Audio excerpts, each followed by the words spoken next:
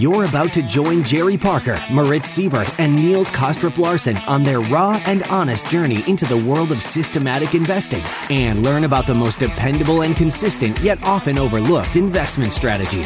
Welcome to the Systematic Investor Podcast Series.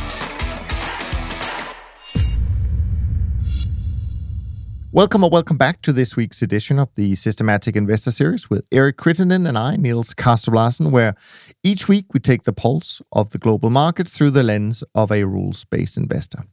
If you're new to the show, let me start by saying thank you for checking it out. I truly hope you find it to be different and thought-provoking, and that it will spark your curiosity to check out the back catalog and listen to past episodes that you may have missed, like the conversation from a couple of days ago with Jason Buck, which I thought was jam-packed with great insights from the world of volatility, as well as how we can think about building a more bulletproof portfolio, something that Eric and I will also touch on today.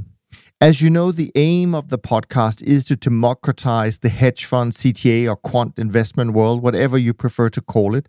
And if you want to be part of this journey, what we ask of you is that if you can comment, if you can share these episodes, if you can rate and review them in iTunes, we greatly appreciate it. And this way, we can see that you're getting some value from our time and dedication each week to create these episodes. And as long as that continues, we will, of course, continue to do them. So with all that said, Eric, it's fantastic to have you back on the show. It's been way too long. How are you doing? And more importantly, how are things where you are today? Glad to be back, Niels. Doing great. Have nothing to complain about, and I'm looking forward to being on the show. Fantastic. Well, let's jump right into it. As usual, I'm going to do my little brief market wrap, but I'm keeping it brief because we have so much that we need to dive into. But of course, the big news this week, perhaps for some, was maybe the Fed's announcement that it intends to reduce their holdings of ETFs and individual corporate notes.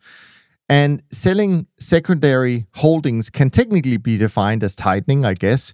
But in this case, the size is pretty small relative to their buying operations. In individual corporate names, they hold around 1,200 line items and about 24 ETFs, both investment grade and high yield. It's not really expected that this unwind will have any market impact at all. The bigger issue, perhaps, is that the street has begun to speculate that the next FOMC meeting, which is on June 16th, that the Fed will raise the interest rate on the reverse repo and IOER by 5 basis points. And it's likely, highly likely, I guess, that it will also reset the T-bill to about the same amount. And of course, we also had the latest employment report from the US, which disappointed for a second month in a row, but maybe in fairness, there may be a lot of noise in the numbers at the moment with all these stimulus packages. In any event, both the bond market and the stock market took it as good news nevertheless. But let's talk about what has stood out for you, Eric, as you reflect maybe on the first kind of 6 months of the year so far, either in terms of market events or maybe performance contributions in your own portfolio. Yeah. Well, before we do that, I just wanted to, you brought up the word might be considered tightening. What do you think people who are no longer with us, people that were market professionals in the 70s and 80s, do you think that they would view that as tightening? Or have we changed the definitions of a lot of terms in the past, 15 to 20 years? We probably have. Yeah, I wonder if people in eras past would even recognize some of the phenomenon that are going on today. Just throw that out there.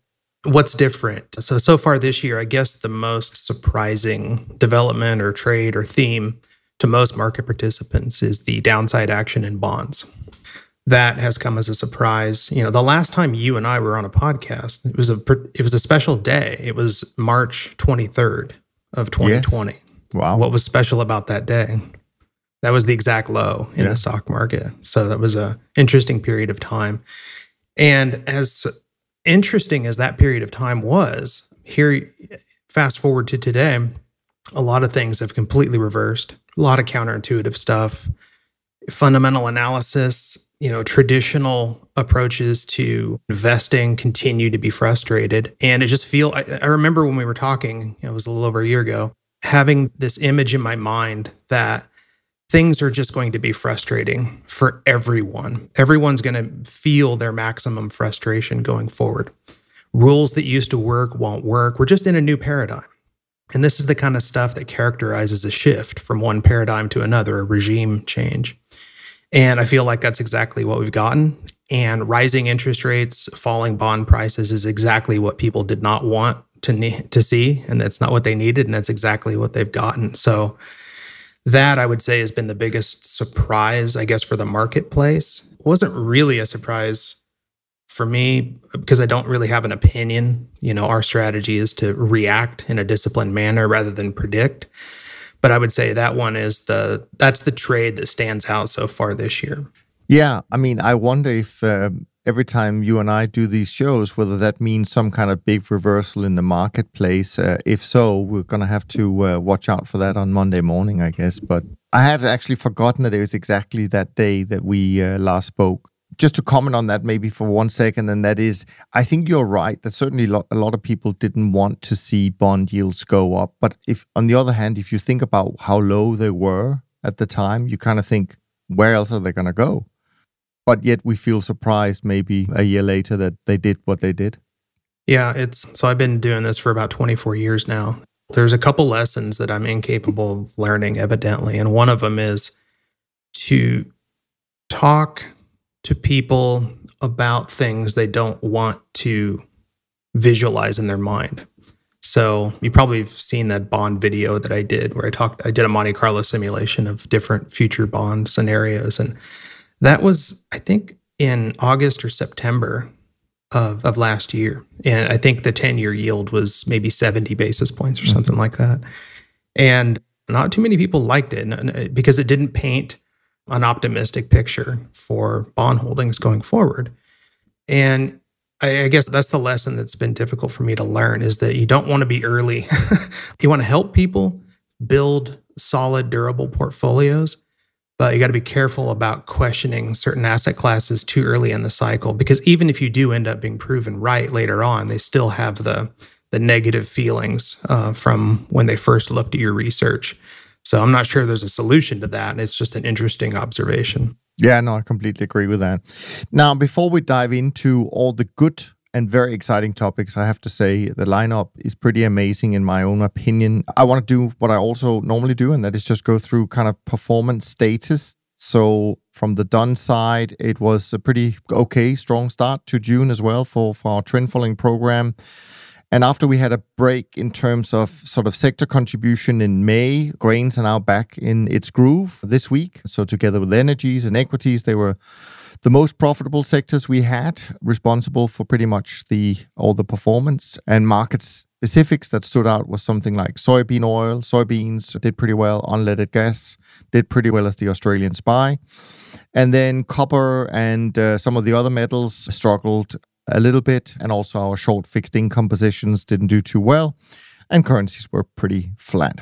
In terms of my own trend barometer, actually, it closed slightly softer than last week at 45, which is pretty neutral, so nothing really spectacular to report on that. And in terms of our volatility strategy, what I found most interesting, what I picked up from our volatility expert this week, was the fact that realized annualized 5-day volatility of the S&P dropped to 1.38%. And this was happening during the week. And that equates to daily fluctuations of 0.08%, which is incredibly low in my opinion, especially with all the uncertainty we still see around the world. And this also led the VIX to finish the week below 17, which is also below its long-term average. Performance-wise, it was an okay start to the month also for our volatility strategy. My own trend following model, where I can be a little bit more detailed, had a good week so far, up 2.09% for the month, up 15.79% for the year. This month, all three groups, Group 1, 2, and 3, did fine. Most of the profits came from the classical trend models, so 1.23%, and the other two groups were identical at up 0.43%. Equities doing the best, followed by energies and bonds. And the worst sectors this month is really the base metals, followed by currencies and a little bit in the precious metals. Single markets, not surprising. DAX, SMI, Australian SPY doing really well, top three.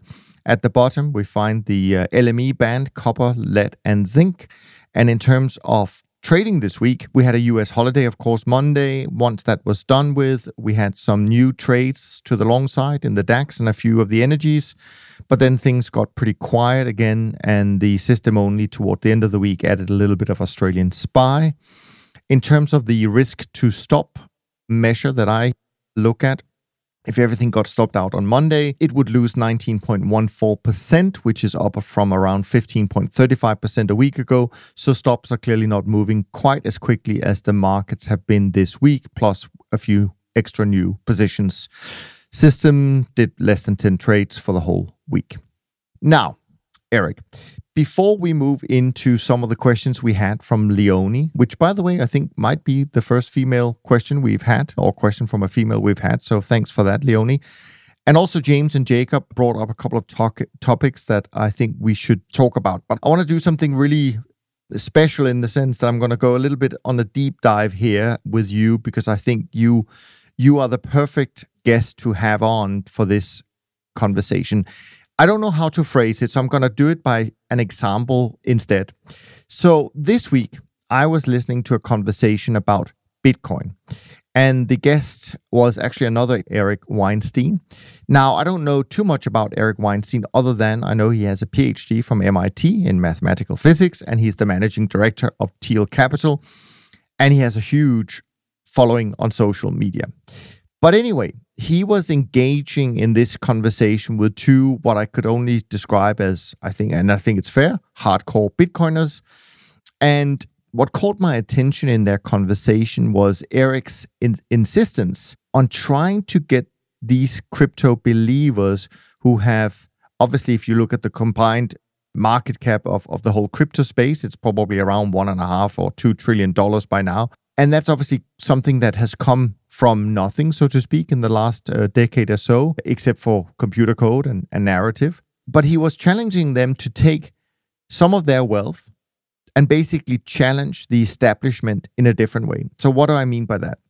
So what he was saying is that instead of just repeating that Bitcoin will solve everything and enjoy staying poor, he would like the Bitcoin community to take on all the economists in the world and authorities, and once and for all prove that none of them can calculate inflation. Because one of the key arguments for the crypto world is that fiat money is losing its value and slowly becoming worthless. But at the same time, I think we all know that official inflation numbers do not really reflect real inflation. They're kind of artificially being held down for a number of good reasons.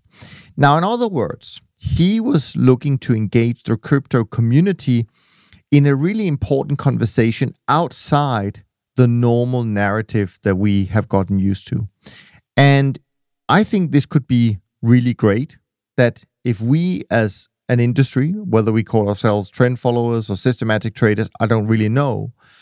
But, and this is where the question comes in, and that is, if we as a group could basically come up with a new area to discuss, a new narrative to bring to the table, because I feel, having done this for more than 30 years, a lot of the things, even some of the things you and I are going to talk about later on today, things that we have done now for 2 or 3 decades. So what if we could unite as an industry behind some topics and narrative where we could really move the needle? What could that be, I guess, is one of my questions. Because I would love to have those conversations instead of always having to revert back to the usual suspects. So I know it's a bit of a mouthful to kick off with, but if anyone would be up for this, I think it's you, Eric. Because also I know that you spend quite a lot of time kind of thinking outside the box. So now I'm going to shut up. So Eric Weinstein is one of the best critical thinkers I've come across in a couple decades now. I haven't seen what you're referring to yet, but I'm familiar with the argument, or at least I think I am. So, and this resonates with me. So I'm going to put words in his mouth because, again, I haven't watched it. I suspect what he's saying is, when are you going to be done talking? When are you going to be done complaining and posturing? Why don't you actually do something? Substance. make it happen. I completely agree with, assuming that's his point. I completely agree. And it seems daunting and it looks scary. And you think, no, it's safer to just throw my ideas out there and talk in circles and circles. But that's been my biggest complaint against the CTA industry, is that we all feel like we're right and that eventually people are going to be fatigued into seeing it our way. And we don't stop and take a look at just how hard it is to continue repeating the same thing over and waiting for the next bear market and then telling people I told you so. And I have no interest in doing that. It's exhausting. It's unproductive in my opinion. And there's already enough people doing that. The world doesn't need, any more people doing that. So I looked at, let's just do it and lead by example. An optimal portfolio, use enough trend, use enough risk control, create a template, set an example, and actually do it. And that's what we did. That's the decision that we made almost exactly 2 years ago. And I'll tell you, Niels, it's a lot easier. It's exponentially easier to just do it than run around screaming about it. So with respect to Eric Weinstein and the Bitcoin guys, I think what he's saying is get off your lazy asses and actually do something. Show some substance, take it on, and stop complaining. I could be wrong, but that's the impression that I get. And I've listened to some of his other podcasts in the past, and he doesn't come right out and say that. But you can infer that that's essentially what he's implying, is that, don't be a coward, actually do something. He's not a coward. He's willing to do things. Yeah. And I have a lot of respect for what you guys have done, in terms of developing these new products, because I do think you have changed the conversation and the narrative, and lead by example is always a great thing. But I'm going to try and challenge you a little bit further, because in some sense, what you guys have done is to take something that we used to kind of talk about, blending things together would be better than having them, or looking at our industry in isolation and all of that. And I get that. But I'm also trying to think of, and maybe there is no good answer, and maybe there's no good answer we can think of right now, because I'm kind of, jumping this at you without any warning. But what I'm thinking about is actually, a different conversation, because I think what you guys have done is you've taken a topic and a conversation and a narrative and turned it into a product and lead by example. And that's great. Lots of respect for that. But I'm trying to think of what's a different conversation, what's a narrative, because the frustration that I have is that we don't seem to be making a lot of progress, frankly. If you look at the AUM, at least the official AUM in the CTA world, it's falling. It's not growing. And so if we just take that as a simple gauge for, are we succeeding or are we not? I don't think we are succeeding, frankly, in trying to help people build these better and safer portfolios, which I also think, and this is going completely kind of off script, I actually think we are at an incredibly important time in the world and in the world of finance. And more importantly, I think the message that you're coming out with, the message that I'm trying to get through to people, that it is also a critical time for us to be successful and to make change in that direction. But I still think we need to up our game, both as an industry and as individuals, and think of other ways to achieve our goal, because I'm not sure that we are succeeding, as I said. So I guess my question is, like with Eric Weinstein, where he very specifically said, we know that the authorities and maybe even the economists don't know better.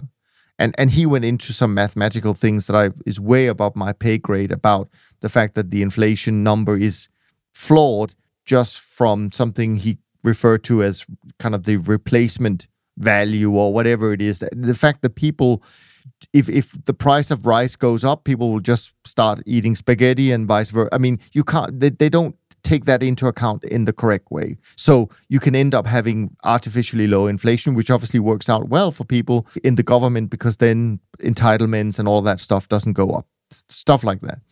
So of course we can't quite use the same. Inflation is not necessarily our challenge, and we can't necessarily go to any authority and say, you're doing it wrong and this is how you should do it. So I'm trying to figure out, what is our inflation? Meaning, if the Bitcoiners have inflation that they can attack, do we have something similar? Whether it's the 60-40 portfolio, it may well be. Who knows? Which, in a sense, you've addressed a little bit, and we'll get into that a bit more. But I'm still trying to think of something, and maybe I'm being too optimistic, that there is something out there, but just something where we can, as an industry, say, this is why you have to forget everything you've learned so far about portfolio construction, whatever it might be, how to trade the markets.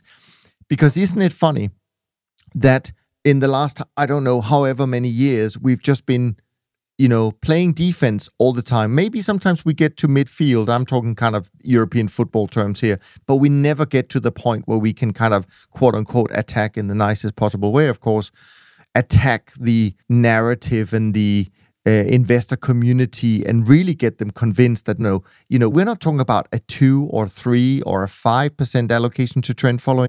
And because we're not talking about a 2, 3, or 4% allocation to trend following in a portfolio, that's the area we've been fighting in the last many decades. I'm talking about something that allows us to get to the 20%, 25%, 30%, and actually people, starting to agree with us, and not just every time equity markets have gone down for 30, 40%, and they say, oh yeah, I know, I should have had it, and let me buy it now at new all-time highs. How do we change that? Sorry, a big rant from me. It's a good overview of the same problem that's been plaguing the CTA industry for as long as I've been alive. And my answers is, it's not meaningfully different from what you've been hearing from me for the past, couple of years. And that is, it's easier to just do it than it is to come up with some magic words that inspires other people. I'm completely convinced that, I'll give you a scenario. So if I built a pure managed futures trend program, which I did a couple years ago, and I built one and I love it. If I had offered that on a standalone basis to people, I would be surprised if most of them could put more than 2 or 3, maybe 5% of their portfolio into a pure managed futures program. And I say that from experience. But if you build something that uses enough managed futures, let's say you build something and that something has 50% managed futures in it, and the other 50% are other, long GDP risk assets. Well, then instead of having to scratch, claw, and beg for a 5% allocation, it's actually quite easy to get a 10 or a 15% allocation for something that's using enough managed futures, but it's not pure managed futures. So you can do the algebra in your head in the second scenario, which seems diluted or watered down, but they're actually getting quite a bit more managed futures in the second scenario, and they're happy. And they're not scared of their investment committee, and they're not scared of their individual investors. Whereas in the first scenario, even if you can get that 5% allocation, good luck holding on to it when the stock market's going straight up and managed futures is a drag, quote unquote, on performance. So, and this is a reoccurring theme, is that I'll keep saying it over, and we'll see if I'm right, because we built Standpoint to basically do this. Do it yourself, lead by example, put it out there, and see if it's not solving more problems than it creates. And when I look at people in our industry that have flirted with that concept in the past, I won't name names, but they've flirted with it, they've been successful. It makes investors happier. And at the end of the day, we're offering a service, Niels. I mean, we're in the service industry, and we have to balance the need to be pure to our ideals, but also offer something that people are willing to hold on to. Because if they don't hold on to it, then it doesn't matter how much managed futures you can convince them to buy on one day. If they're not willing to hold it in the portfolio like they need to over a full market cycle, it's not helping anyone, them or you. Yeah, no, absolutely. Well, I appreciate the answer. I will still continue my quest to find something else we can dive into in terms of, as an industry, to try and take on. But I think lead by example is definitely a really cool way of trying to change how investors feel about what we do. Anyways, let's change our conversation a little bit now. I think I'm going to go through a couple of questions we've had in, and then we have a lot of great topics from you, Eric. So why don't we do that? And of course, ladies first, as they say, Leonie, all the way from Australia. And I think it was, as you mentioned, it probably was Moritz that a while ago sent out a request for questions from female listeners. So applause to you for taking up the challenge. You write to us, given that you can't predict the market and what your trading profits are going to be, what sort of goals can you set for your trading business as an independent trader? What are examples of medium and long-term goals you have set, both from your experience trading your own personal funds and from your experience working with larger trading firms? Or to put in another way, once I've set up and started trading a trend-following system, what next? Eric, I'm going to let you dive into that question from Leonie. Yeah, I would say that, well, I'll give you my perspective. I'm really good at short-term tasks and really good at long-term tasks. Where I suck is the medium term. So that's why I rely on other people.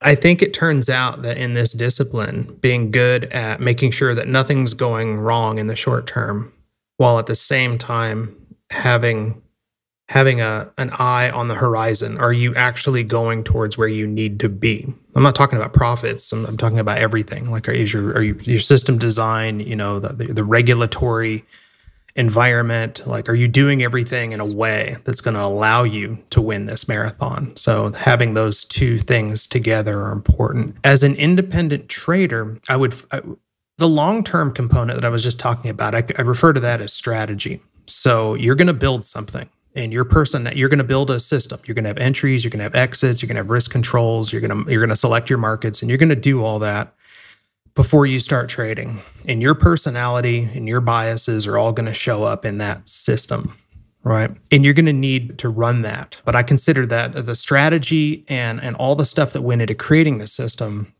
as part of that long-term goal, meaning that the quality of those inputs are going to determine whether you make it in the end or not. Right. The other thing that matters, though, is do you have the discipline and the work ethic to make it go on a day-to-day basis? Getting up early in the morning, being sober, being alert, doing the math, doing the reconciliations, placing the trades, doing all those things. You need both at the same time. So short-term goals are very different than long-term goals. And I keep skipping the medium term because I rely on my other partners at Standpoint to do that part, and they yell at me and make sure those things get done. But it's hard to answer that question because it's such a personal thing. It's for me, I know if I'm not meeting my goals because immediately people will start screaming at me internally. So those goals are going to get met. For an individual, I would just try to get cognitively comfortable with the long-term vision and then pick a short-term process that is accretive that is going to help you meet that long-term vision, and then figure out what your objectives and goals need to be in order to make that happen. It's hard for me to answer that for an individual. So if I was trading individually, it would be for myself and I wasn't running Standpoint.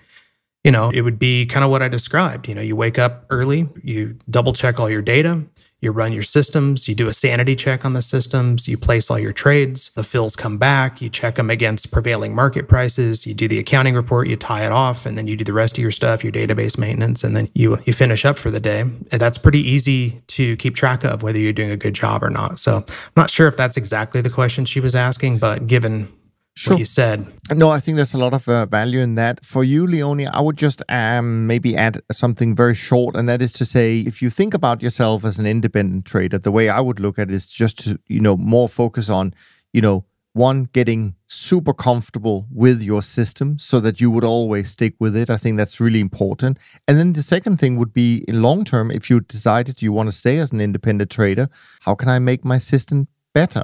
And do whatever research you need to do on top of all the daily routines that Eric just outlined. And the other thing I would think of is, if you think that this will turn into a business, you want to create a business, then I would at some point at least think about whether you are the right person to build that business. Because I think a lot of problems starts when you have success maybe in trading and you think, okay, well, I can easily shift then and also build a business on top of that. But frankly, a lot of the people that I've seen being successful in this industry, the trader wasn't the guy building the business. It's not the same person. So just think about that and think about what you enjoy doing, because I can assure you none of them will be fun all the time. So you might as well pick the one where you get most enjoyment from most of the time, I guess. So let's move on. A question from James in the UK. So now we're back in Europe here. Thanks for your insights each week. Great content. I've just discovered the podcast and I'm learning lots. I have a few questions, if I may, please. In your own personal trading strategy, you mentioned you have fast and slow systems. That's probably he's referring to my trend following model here. I wonder when calculating position size of trades if you use combined total equity of both, or do you treat them as completely separate entities? So let me just deal with that one first, James. No, the models themselves form part of an overall system. So you always look at whatever risk allocation you give to a model, you always have to, or at least I do, I tie it back to what's the overall AUM of the strategy, so to speak. So I'm not trying to create separate entities. I just want to have different kinds of trend following models, at the same time, basically trading at the same time. So it's very important just to think about it as one strategy, but inside that you have a few different components. And then how much in percentage terms should a typical retail investor allocate into trend following strategies? So I don't know if you mean here in terms of risk per trade, or whether you mean how much should a retail investor allocate of their total portfolio to trend following, because that ties into the discussion Eric and I had just a few minutes ago. We feel that trend following actually needs to be a much bigger proportion of your overall portfolio. And actually, just to tell you a little bit of insight here, James, I interviewed 3 of the leading consultants, the biggest consultants in the world, dealing with all the large institutional investors, pretty much globally. And this is a few years back. And what they told me before, maybe it's in the recording, I'm not sure, but what they told me before or in the recording was that when they go out to their clients and they have done their research, the allocation to trend following that they get from their research is much, much higher than what ends up being implemented, because the investors really can't do it, even though all the evidence suggests that you should. And this is exactly what Eric has done. He has built a firm where actually, not that it's a specific percentage when you do this research, but at least it's significantly closer to 50% than it is to 5% if you want to have a quote unquote an optimal portfolio. So I don't know if this answers your question, James, but I hope it does. And then you ask if I can recommend, or if we can recommend a CTA comparison site. And I would just say the one I know that's free if you register is iasg.com. That seems pretty good. So anyway, Eric, feel free to jump in here if you have any thoughts or comments to those questions from James. Autumn Gold is another website that has a comprehensive database of CTAs, and the Barclay Group as well. Yeah, cool. All right, the final question before we jump into your topics, Eric, is it's a comment that came through Twitter from 2 of the people who certainly we follow as well, and it's called Jacob and Sam. And I think this came out from last week's conversation with Rob, where he told the story about how he have now included Bitcoin in his portfolio. And he told his story about how he had his long signal and he was being very disciplined about it. So he actually just incorporated into the portfolio, not trying to think about where the level of Bitcoin was. And I think it was around 58,000 when he bought his first Bitcoin. Anyways, that's not really the question. The question that I think Jacob brought is, and I'm quoting now, you say, Jacob, I don't understand, and maybe you've thought about this, Eric, if you at some point are going to include Bitcoin futures at least. Jacob writes, I don't understand how anyone can decide to add extreme volatile Bitcoin futures to his/her portfolio, considering there is a 48-hour window where the market is still trading, but futures contracts are not, and therefore you have no chance of having, say, a stop loss in the market. So maybe I'll just ask you, Eric, on your thoughts about this. When you have a market like Bitcoin and where the futures contracts doesn't trade over the weekend, is that something that would prevent you from putting it into a portfolio? The fact that the spot market's trading and the futures market is not. So you could essentially have a massive gap from Friday to Monday, I guess, is what the risk is. Well, my answer is no. And I'll tell you why. Copper doesn't have an actively traded weekend session, and it can have a huge gap. Crude oil, anything can have a huge gap. The intrinsic value is moving around over the weekend, whether there's an active spot cash market for it or not. So I don't really understand that. Now, if you have some sort of a spread where you're arbing the cash versus the futures contract, then yes. But if that's not the case, then by that logic, any market that doesn't trade 24/7, including holidays and weekends, you should be kicking out of your portfolio. So, yeah, when I thought about the question, I actually got to that conclusion myself as well, in the sense that I thought, well, there's actually quite a few markets where you only trade for a few hours, and certainly in the commodities, where you only really trade for a few hours every day.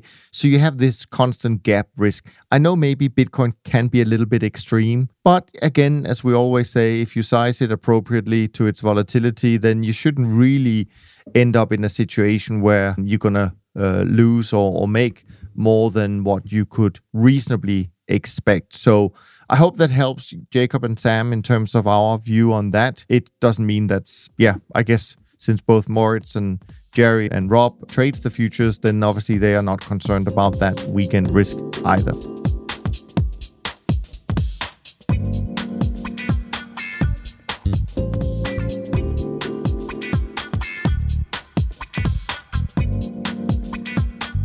Now we get to some exciting stuff, which are topics that Eric brought up. So I'm not entirely sure where we're going to go with this. I have the headline, so I think, Eric, you're going to fill in the blank. But the first section that you mentioned is kind of trend following reframed. Tell me a little bit about that and where we are going with this. Yeah, it's a reoccurring theme with me, but consistency is key. So I just wanted to share with you my observation. So when we set out to start Standpoint a few years ago, we tried a couple of different approaches in talking to people, meeting people, generating interest, and getting feedback. And once again, I experienced this phenomenon that there's no name for the phenomenon yet, but maybe we'll come up with one on this podcast. So if I approach a person, a pragmatic financial advisor, and I describe trend following, and I describe buying, 52-week highs and stop losses and risk controls and trading crude and silver and all this stuff, they scrunch up their eyebrows. They feel like that there's a salesman at the door trying to sell them steak knives, and you're off to a bad start, a really bad start, and there's so many obstacles that you have to overcome. Because they're like, oh, it's derivatives, it's futures, it's risky, it's different, blah, blah, blah. If you reframe it though, and you start at the end rather than the beginning, and you ask them, what's the biggest concern in your portfolio over the next 10 years? What's the biggest concern for your investors? And you start working backwards, and you reframe this thing into, well, what if there was something that could generate risk premia in an inflationary environment? What if that something also had the kind of convexity where generally it does reasonably well in deflationary shocks? Well, all of a sudden, it's the exact opposite. It's like the inverse image of what I was talking about before, yet it's the same thing. So it's just another one of those unforced errors, I think, that trend followers are just kind of hardwired to go in preaching the gospel of discipline and stop losses and take every trade and sample size and all these things that are 100% true. They're a great way to sell another CTA, to get another CTA to pat you on the back and say that I totally agree with that. A great way. And engineers love it too. The problem is clients don't. So the case I'm making is that you can reframe trend following in a way that is empathetic to your end user. And I think it could create a win-win for everyone. So, and I'm curious, Niels, you've been doing this a long time and you're very aware. I can see you nodding your head. Where have I gone wrong? What am I missing? Why hasn't the industry picked up on this more? Or is it that some people have? You've seen some CTAs kind of transition into something bigger than a CTA, and they were very successful at doing that. And maybe, the rest of us are just missing the boat. I'm not sure. What do you think? Well, I think it very much depends on the audience, right? And who you're talking to. I think in my case, I guess, so in my universe really is divided very much between kind of your high net worth individual, who I definitely think needs this in their portfolio. And then the kind of the institutional investors, where they're really the groups that I tend to speak to, they're only there to pick managers. They're not sometimes not even there to kind of have the responsibility of the overall strategy. They're given a slice of the overall portfolio, and they just need to fill out the blanks and find the managers. So that changes the conversation. I think what has worked for me personally, I would say with the professional people who quote unquote understand trend following, understand what we do, where you don't have to explain the efficient frontier and all of that stuff, but where it comes down to, because this is another thing that is so trivial, and that is we always ask, so how are you different, right? Or actually they tend to ask, okay, so how different are you? But maybe we should really ask, how are you different, right? So what I found was, and now I'm giving all my trade secrets away here, everybody. No, I'm kidding.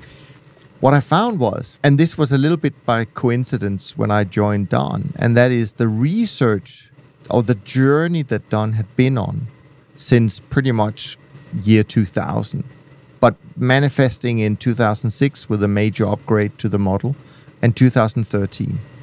What I found was that in 2013, the two key components that we had discovered and improved in terms of the model actually addressed the two weaknesses that has always been the case within trend following.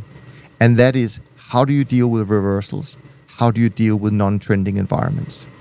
So that became my story. My story is really that I am humbly aware that there are some weaknesses, some really big weaknesses within trend following. I think, of course, that goes for all strategies, but trend following, we know there are some specific weaknesses. And then I basically tried to tie that back to see, let me show you how we've dealt with those. And you can kind of do that visually, you can do that. But conceptually, if we think overall that people, they wouldn't be talking to me in the first place if they didn't think that trend following had something to offer. So what I need to convince them, of course, is that why choosing us would be a good idea. And in that sense, I feel that I have to be able to talk about how we deal with some of the challenges we face as trend followers, because we all face them. So you might as well come clean and say, this is how we think about the problem. This is what we've done to address them. So that's kind of the institutional side. I want to be very super laser focused on that. Other people might use other areas. It could be, but we trade 350 markets, etc. Whatever their point they want to make is, right? Because that could also be what they feel is overcoming some of the challenges of trend following. Anyways, in terms of the individual investors, I do think it is about, and this is something that maybe we'll come to a little bit later as well, but I wrote about it to my clients and prospects this weekend, actually, and it's not new whatsoever.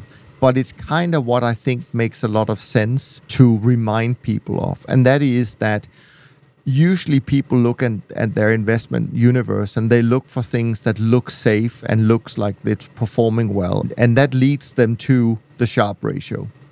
And so they end up looking for things that has a high Sharpe ratio. Now, I couldn't say that. I should say a lot of people know that something that had a really high Sharpe ratio of something like 4.79 in 1998 was called long-term capital.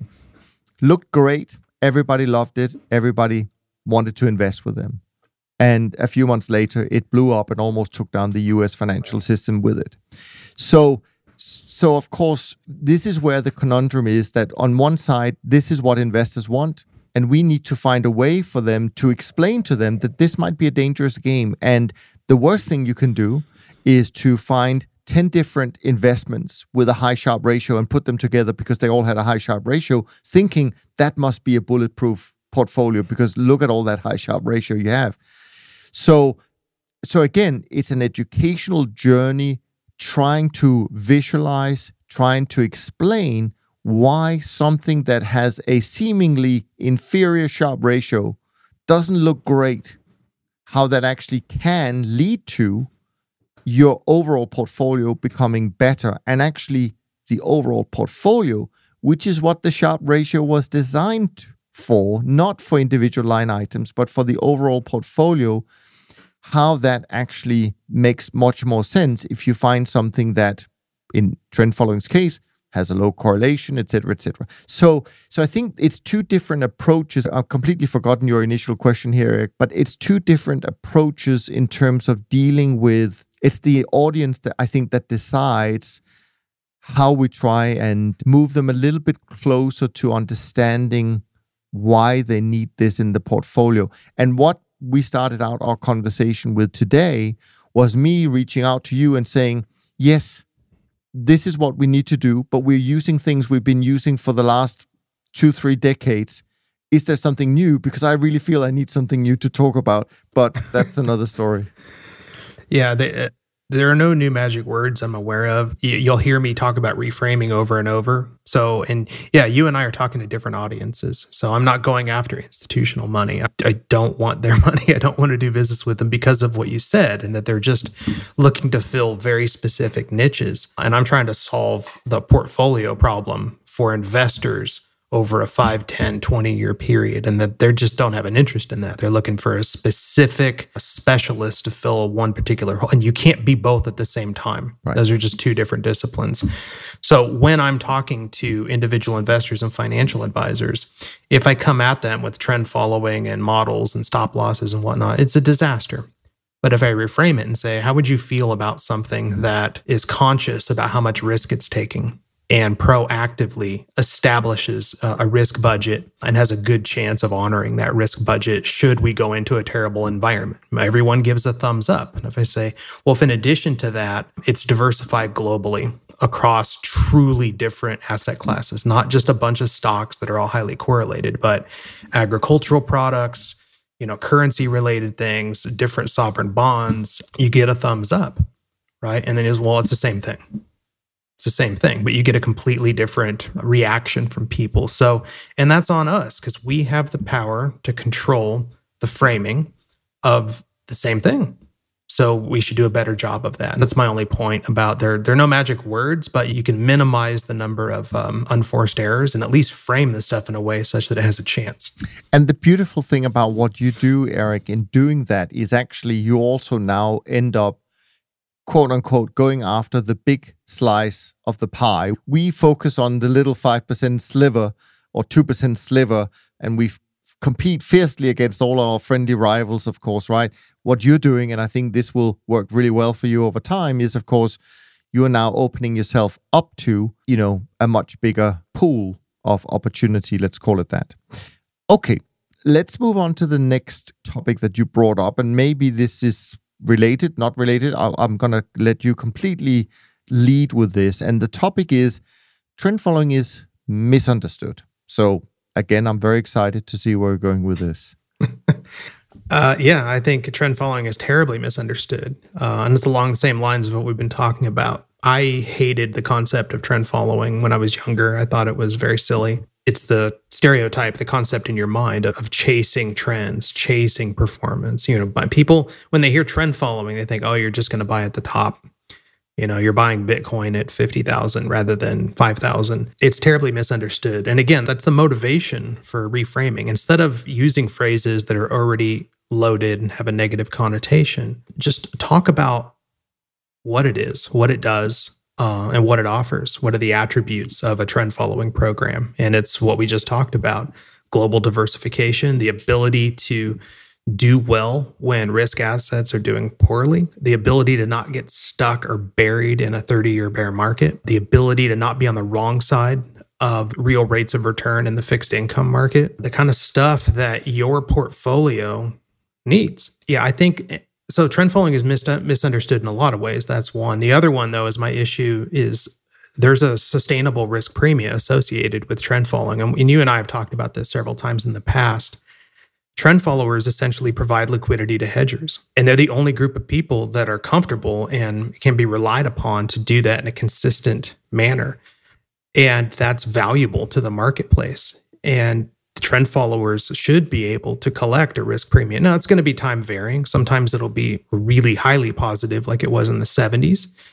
And like any other line of business or sector, you're going to have a lost decade where there's a shakeout phase. And I think we went through that from basically 2011 until October of last year. That was the shakeout phase, in my opinion.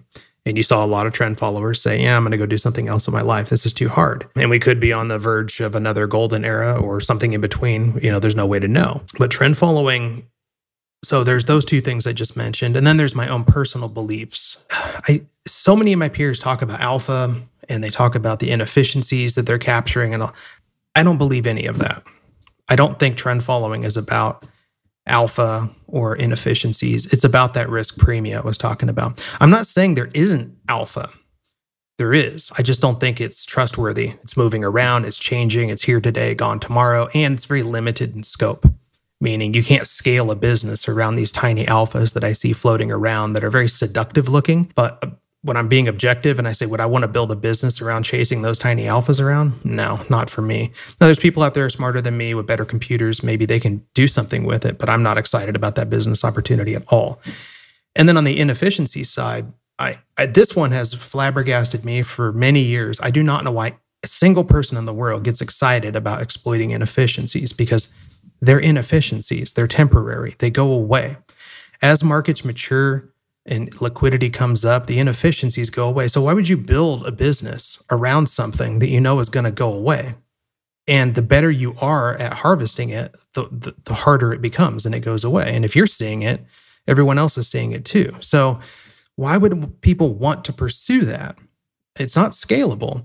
So I look at it and say, well, the risk premiums I'm talking about, providing liquidity to hedgers in their moment of need, by being the market of last resort to step up and buy those uptrends and short sell those downtrends and manage your risk, that only gets better, at least the opportunity. Now, the signal to noise comes down as the market matures, but the opportunity to scale that, because it's a win-win. The hedgers win, you win, everyone wins. So you've just basically found a spot in the ecosystem where you can contribute to the ecosystem and it actually gets healthier and you make money. That's far more exciting to me than alpha or inefficiency. And I call that concept risk transfer, and it should be its own asset class.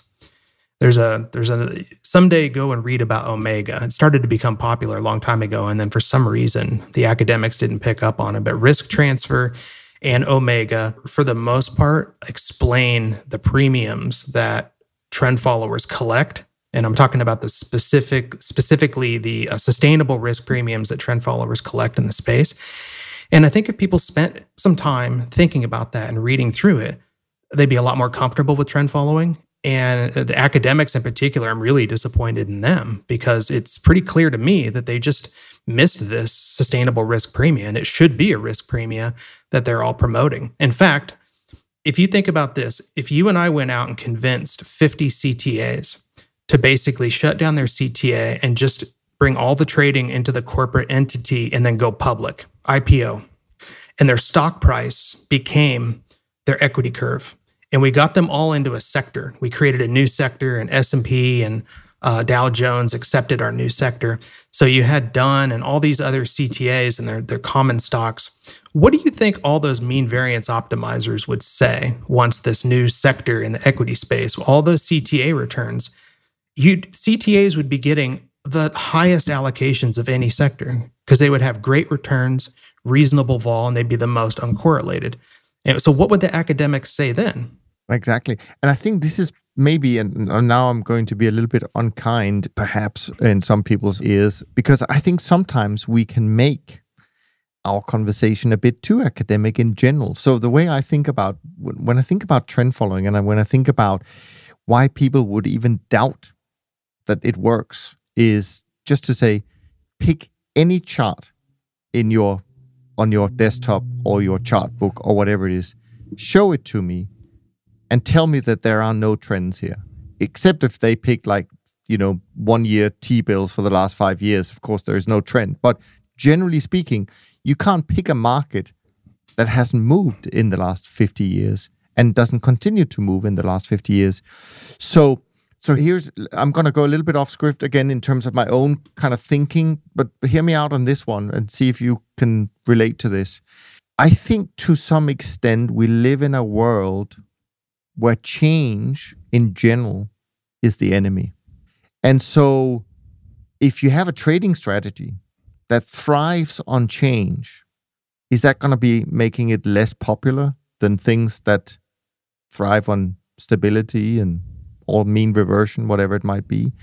And this is hard to prove in any way, shape, or form, because this is kind of how maybe we as people see the what are we, I think, and again, I haven't thought, so I'm not sure, I haven't thought this through sort of any great detail, but from a behavioral point of view, I think most humans would say that we're not comfortable with change. We prefer things to be as they are. We feel more certain, we feel more comfortable with things that we know how they are.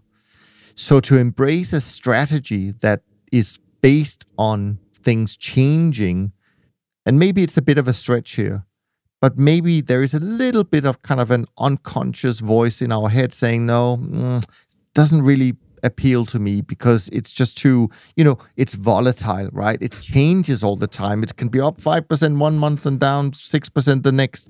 It doesn't feel nice. So I don't know, but I do feel that there is some kind of link between the fact that we and there's only very few strategies that really thrive from kind of divergent market behavior compared to the massive amount of strategies that are convergent in nature and prefer stability. So I don't know. But anyways, back to this point about, why is it that it's so difficult for people when they can see the evidence in front of them that markets do move, at least? Why is it so much of a stretch that you should have a strategy in your portfolio that actually enjoys markets that move?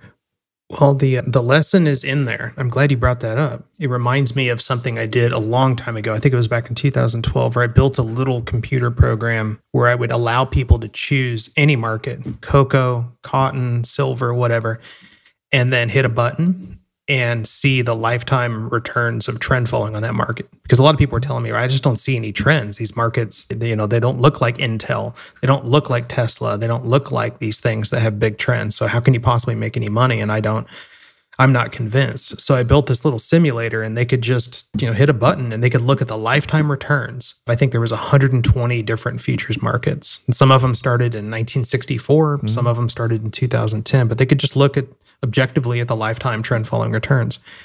There was only one market that didn't have a positive lifetime return.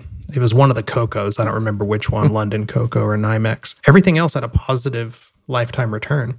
And I thought, Niels, that this would be very persuasive, but all it did was frustrate people. And it wasn't compelling. I guess it was compelling, but at frustrating them, not making them more comfortable. So the lesson is there for us to learn, and that is there's no amount of data that you can use to make people cognitively comfortable with something that is the exact opposite of how they're wired. And I say that intentionally. If you look at a well-designed medium-term global trend following program, and you look at all the different components, the entry, the exit, the risk budgeting, when you're leveraging up, when you're leveraging down, every single element is basically the exact opposite of what your human instinct would tell you to do. Yeah. So if you just hired a bunch of frat boys from a party school and you put them on a trade desk and you gave each of them $10 million, I'm willing to bet that they're going to do pretty much the opposite of what a well-designed medium-term trend following system would do. So here's the thing. Are there magic words that we can say to people to get them to feel differently about things that are hardwired into their psychology? The answer is maybe in the movies, maybe on a one-off, but generally speaking, no, that's hardwired into their psychology. So maybe we should stop pushing the fulcrum point over onto their side of the table and instead move it onto our side of the table and say, what can we do to actually make this easier, to create some overlap where we can do business that creates a win-win for them and us? And that's what I'm trying to do. Sure. It's not words, it's actions. Yeah, no, and I get that. And maybe and maybe we'll talk about this as well later today, maybe the next iteration is to go, as we've also seen from some of our friends in the industry, to go one step further and just build that 100-year portfolio where everything is taken care of. You don't need to worry at all. We'll see about that. I've got something I want to bring up with you, but before that, there are still a couple of points, and you can just go as long as or short you want in terms of the commentary. But you did have another point where you said trend following on a single asset class leads to disappointment and failure, which is something I completely agree with and often refer to here. Tell me where we're going with this. Yeah, so oftentimes people that become intrigued with trend following feel like, oh, I want to go test it out. So I'll dabble a little bit. I'll try it out on my stocks, or I'll try it out on my muni bonds or something like that. And that's a really bad idea. The same way if you were running a venture capital firm, or you knew someone who was running a venture capital firm and you said, oh, you know what? I see what they're doing and they've made a lot of money. I'm going to try that out. I'm going to pick one company, one startup, and I'm going to put $500,000 in this startup. And if it works out, then venture capital is good. If it doesn't work out, then venture capital is bad. Trend following on futures in a diversified manner, what a lot of people don't realize until they do it for a while, is that 80% of your returns come from 20% of the markets in any 2, 3, 5-year window. It's very lumpy. And generally speaking, it ends up coming from the markets that you would not have predicted. If you go back in time and you look forward, I speak from experience, a couple decades of experience. It's never the markets that everyone's looking, or not never, but very rarely do the big profitable trend moves come from the markets that everyone said, oh, that market's going to have a big move. It just comes out of left field. And if you think about it, that's right. That's the way markets work. Supply demand imbalances, like you can't, not everyone can finish in a tie for first place. You know, it doesn't work that way. So when you choose to dabble and just test it out on one market, you're going to suffer from that phenomenon where it's likely that you just don't understand that the trend following profits come from the minority of market. It's usually the ones that you're not prepared for. The other thing is trend following is so difficult for people to stick with because after a trend reversal, when you close your position out, oftentimes there's another mini reversal or some sort of a recovery period that you miss out on. And psychologically, that's just a deal breaker for most people. It's just they can't deal with it. You know, like during the COVID correction, a lot of trend followers got stopped out of their equities, and then they ended up going short. And then they were short during the rally, and they closed that out. And then they watched the market go up for months and months. There's something special about that moment in time that's super dangerous for the trend follower. At that moment in time, during the recovery, investors have never been more laser focused on what's going on in their portfolio. That's when they pay attention the most because they've suffered a loss and they're concerned and they see everyone else getting back to break even, making money, and they really, at that moment in time, want to make money as quickly as possible to get back to a new high water mark, to feel like they're not a failure. If you're not making money during that period of time, in a lot of cases, it doesn't matter how good of a job you did 6 months ago or 6 months from now. They're time stamping it and in their mind making a decision that something's going wrong here because you're not making money and everyone else at the country club is. So that's the problem. It's one of the problems with trend following on a single asset class. Now, if you've got a diversified portfolio, you could be making a boatload of money in some other asset class that they're not laser focused on. It could be currencies, it could be energies, it could be grains, something else. So it's pretty easy to see if you run simulations and then just pull different asset classes out. And it's like once you lose enough of the diversification, it goes from being something great to something that you really don't want to have anything to do with. So trend following on a single asset class, really bad idea. And you don't want to learn with your own money that way. Yeah, no, I couldn't agree more than with that. No way to know ahead of time which ones. I guess we kind of covered that maybe already. That was one of the points. Or is that not what you meant with that? Yeah, it's just like VC firms, you know, those guys would tell you that, look, 90% of these don't work out. 10% do. If we knew which 10% would, instead of making 20% annualized returns, we'd be making 200% annualized returns. And you don't see us doing that. So not quite. Okay, so before I go to my point, I have here something called economic, social, political similarities between now and the late 1960s. Where are we heading with that title? Yeah, I think it's our job, if we're managing other people's money, to be conscious of what can happen. A year ago when you and I talked, we talked about the difference between people being surprised and people just being disappointed because they were unprepared.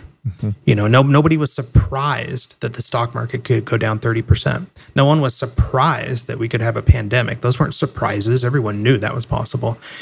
But they were still horrified and scared and anxious because they lost money, because they weren't mentally prepared for that. So the similarities between the late 60s, early 70s and what's going on today is important because I think it lends credibility to analyzing the economic environment of the 1970s. And I'm amazed at how many people will start their analysis in the year 2000 or in the year 1990. And then a few people will go back to 1980. Well, when you do that, you're leaving out what is arguably the most important quadrant of an economic environment, and that is the stagflationary era of the 70s. That's where wealth destruction actually takes place. So why would you leave that out? Well, I think I know why, because it makes stocks and bonds look terrible. It was a 14-year flat period with a couple of 40 to 50% drawdowns. Massive, the real returns were atrocious. Inflation was, 8, 12, 14% along the way. Taxes were high. So I think I understand why people leave that out, but I don't think you should in order to set realistic expectations, especially now with all the imbalances and the unfunded liabilities and everything else that's going on in the world. It's like, well, it's not going to surprise me at all if we get something similar to the 1970s. In fact, I would argue that's kind of what you need to create some balance in the world. It's not alchemy. You can't just keep printing money, growing deficits, and have the whole thing work out. I mean, it's got to balance out somewhere. And I think that's probably in the form of negative real yields for an extended period of time. And that's what you had in the 70s. So on top of that, there's some really eerie parallels with respect to, we have social unrest. We have, Joe Biden, in a sense, is a lot like Jimmy Carter. Actually, looks like the guy. The policies, the protectionism. I just see a lot of parallels between what was going on then and what's going on now. And rather than complain about it and get on Facebook and post and all these unproductive things, just take action. Build yourself a durable, all-weather, global portfolio and run it with discipline and accept what the market's willing to bear. Like, that's actually a solution. I can't guarantee it's going to work out great, but it is a solution to being responsible that's practical and actually moves the needle. It does something rather than complaining about it. So I don't know if that resonates with you or other people, but it's just, I feel strongly about it, and as I like to put it out there. Yeah, no, I mean, it's kind of interesting because it somewhat sort of ties into what I was going to share with you.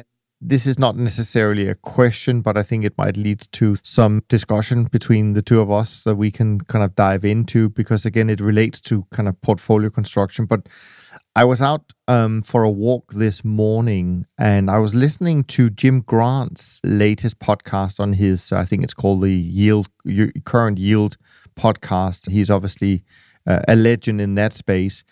And the guest he had on was a guy from GMO, so one of the largest managers in the world, Peter Cipollini, I think was his name.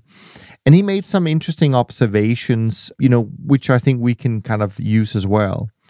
So one thing that I found very interesting was that he said something along these lines, and I'm quoting him and I'm not quoting him. This is kind of a little bit my version of it. He said something along the lines where he said, we can track the performance of the 60-40 portfolio going back to year 1900. And interesting enough, from 1900 to about 2020, so end of last year, the 60-40 portfolio basically delivered a 5% real return. So for pension plans, endowments, and individual investors, they can look at this history in support of their decision to invest in a 60-40 portfolio. The problem, though, is that it's a 120-year time horizon, so much longer than any of us will be active investors. No one has a 120 years horizon, and what gets lost in the shuffle is that the 60-40 portfolio can have and has experienced lost decades, meaning that even if you had held it for 10 years, you would still have lost money. And then I went to their website and I found a paper from last year where they did a chart, and sort of by visualizing the chart of this 60-40 portfolio, I found 6 periods where definitely there was a negative or nil return, as you were alluding to.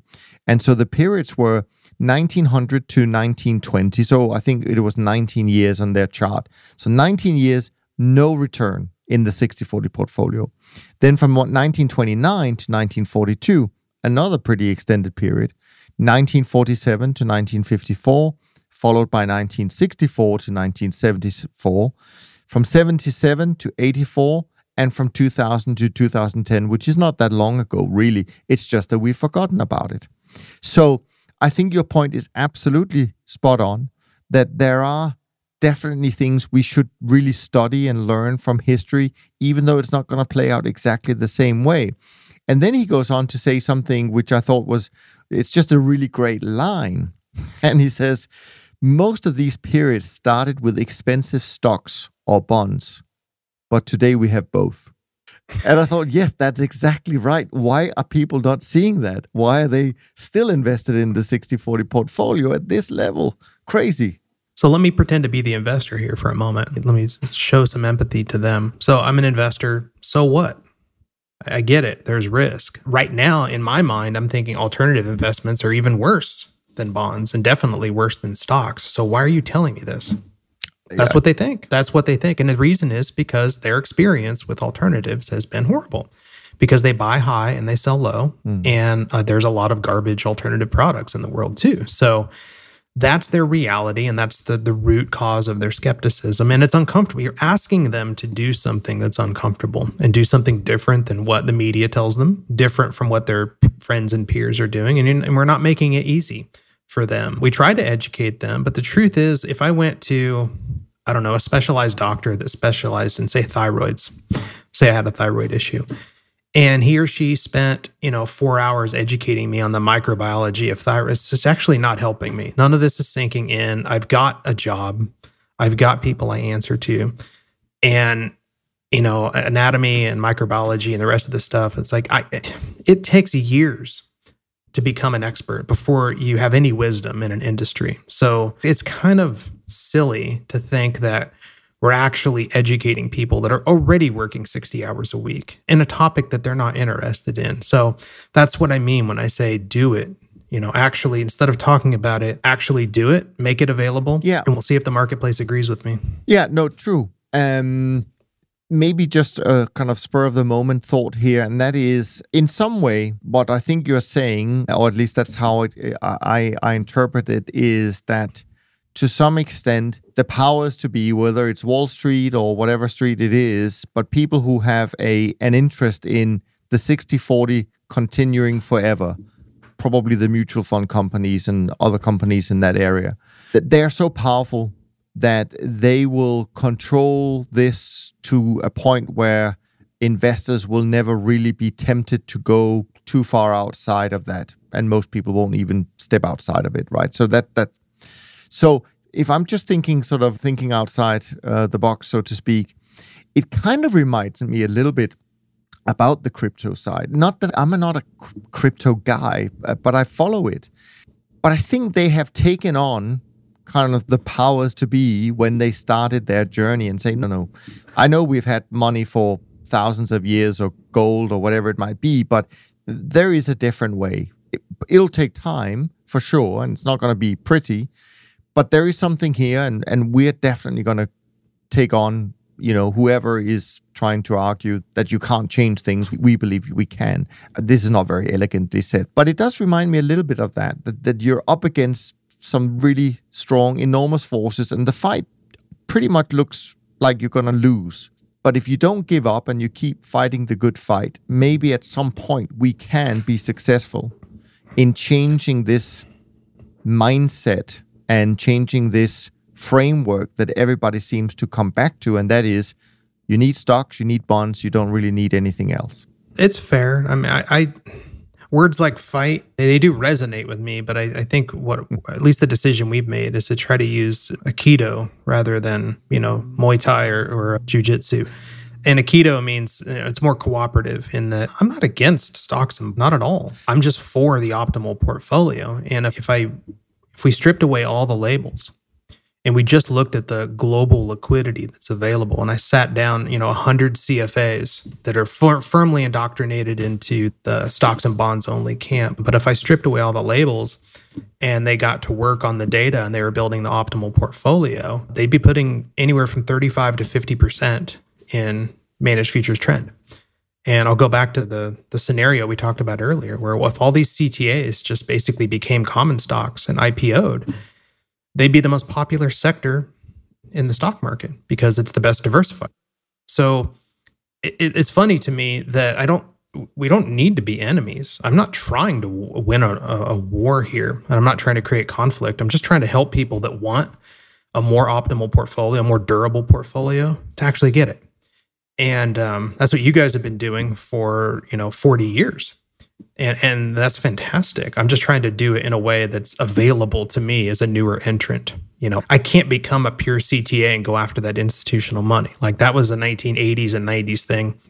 And those relationships extend to today, but there's no room. Like when people say managed futures trend following is crowded, they're talking about that particular niche where you guys are in there competing with those guys and doing well. For new people, we need to use a blue ocean strategy and go find people that would benefit from this that haven't historically had access. I think you used the word democratize. That's all we're trying to do.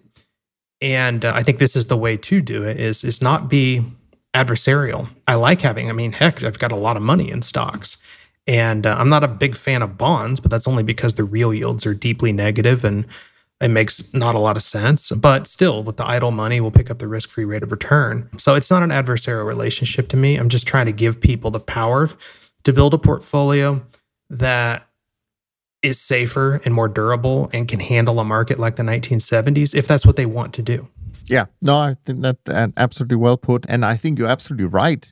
And actually, I think some at least Bitcoiners are coming to the conclusion that, maybe Bitcoin won't ever replace fiat. Maybe they just live side by side. And I think certainly I agree with you. In our industry, it's not like everybody could invest in trend following and not have stocks and bonds, because we wouldn't be able to handle that very effectively if the AUM, had that kind of inflows. Anyways, I'm going to go through a couple of topics here, and you can decide which one you want to spend time on, because I'm being mindful of our time already today.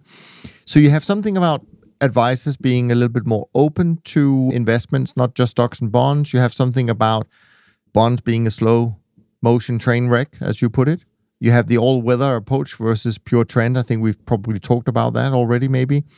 And then you have open interest around the globe to find probably the liquid markets you should trade, I would imagine. And then you have this question, was Robert Lindner or Dr. Lindner right? And for people who don't know that, Dr. Lindner wrote a paper in 1983 that essentially is still a paper that or at least a concept that we refer back to, about the efficient frontier and how adding managed futures to a portfolio of stocks and bonds actually does improve your overall return and reduces your risk. So which ones? Anyone's? All of them? Where do you want to go, Eric? Let's start with the last one first. And I'm going to use this as an opportunity to demonstrate what I'm talking about, reframing it. So what did you say? You said, look at how much you can improve XYZ by adding managed futures.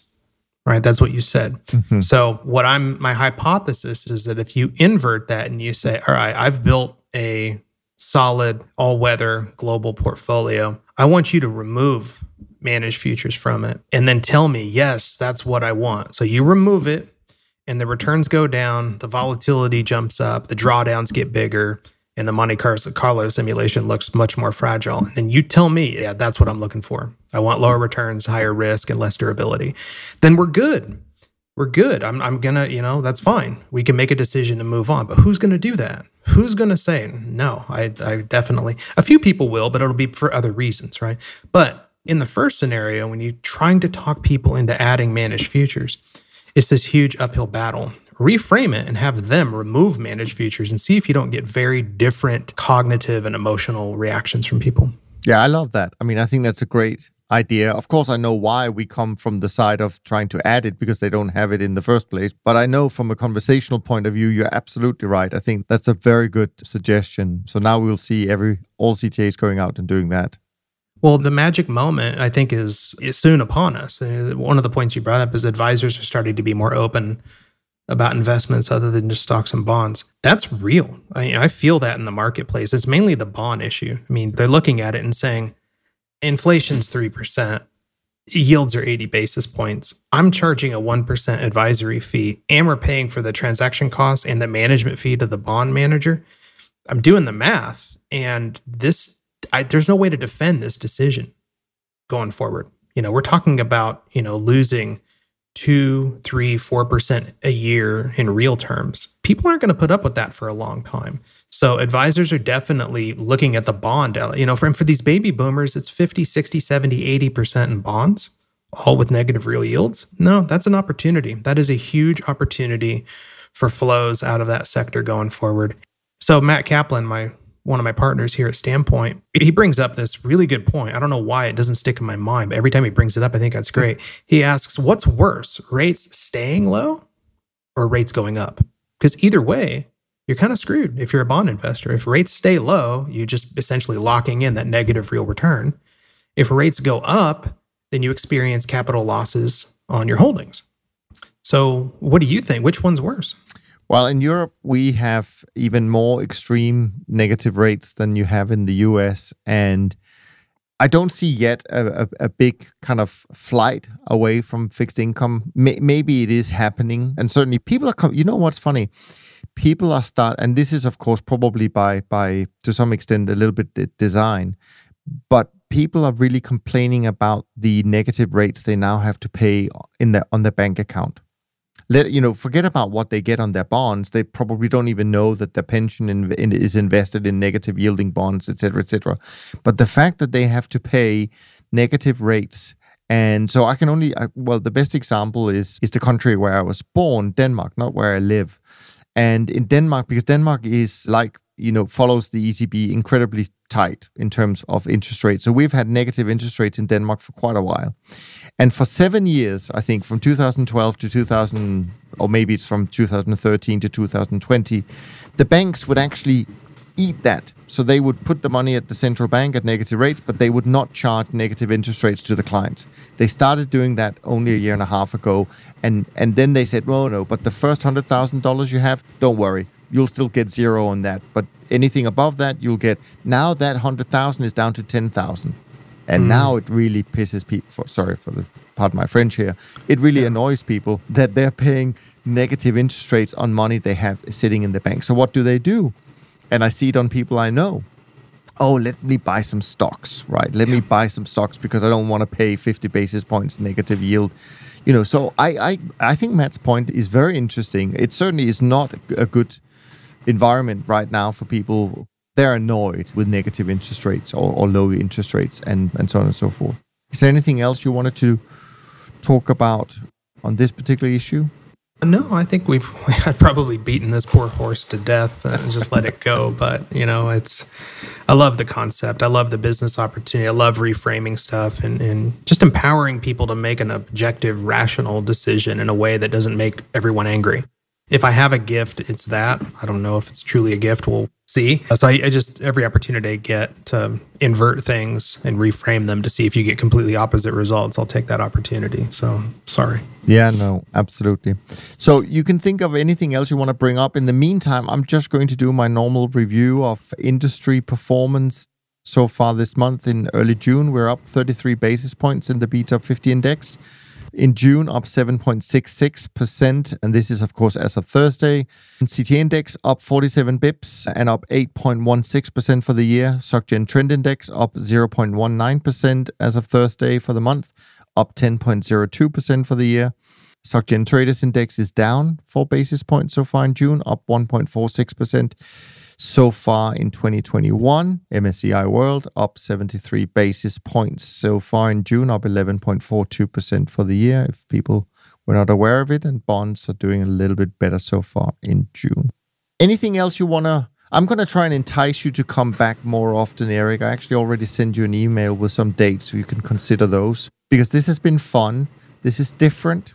This is something I think our listeners enjoy a lot, to hear your thoughts about these things. Any final things you want to leave them with, or are we good on this and then we'll pick it up hopefully not too far from now?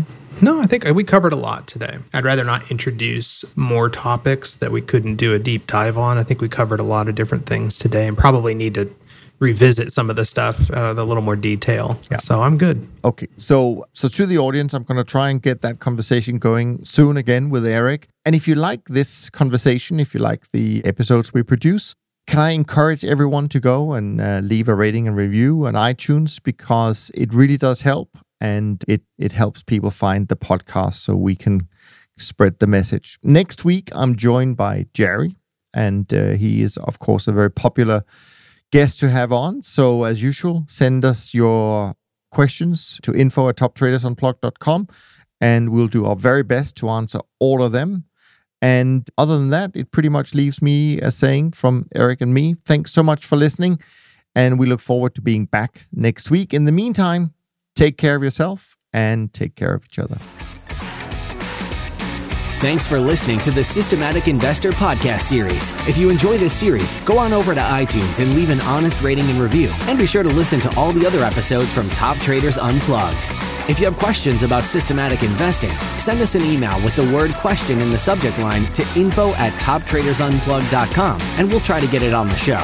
And remember, all the discussion that we have about investment performance is about the past, and past performance does not guarantee or even infer anything about future performance. Also understand that there's a significant risk of financial loss with all investment strategies, and you need to request and understand the specific risks from the investment manager about their products before you make investment decisions. Thanks for spending some of your valuable time with us, and we'll see you on the next episode of The Systematic Investor.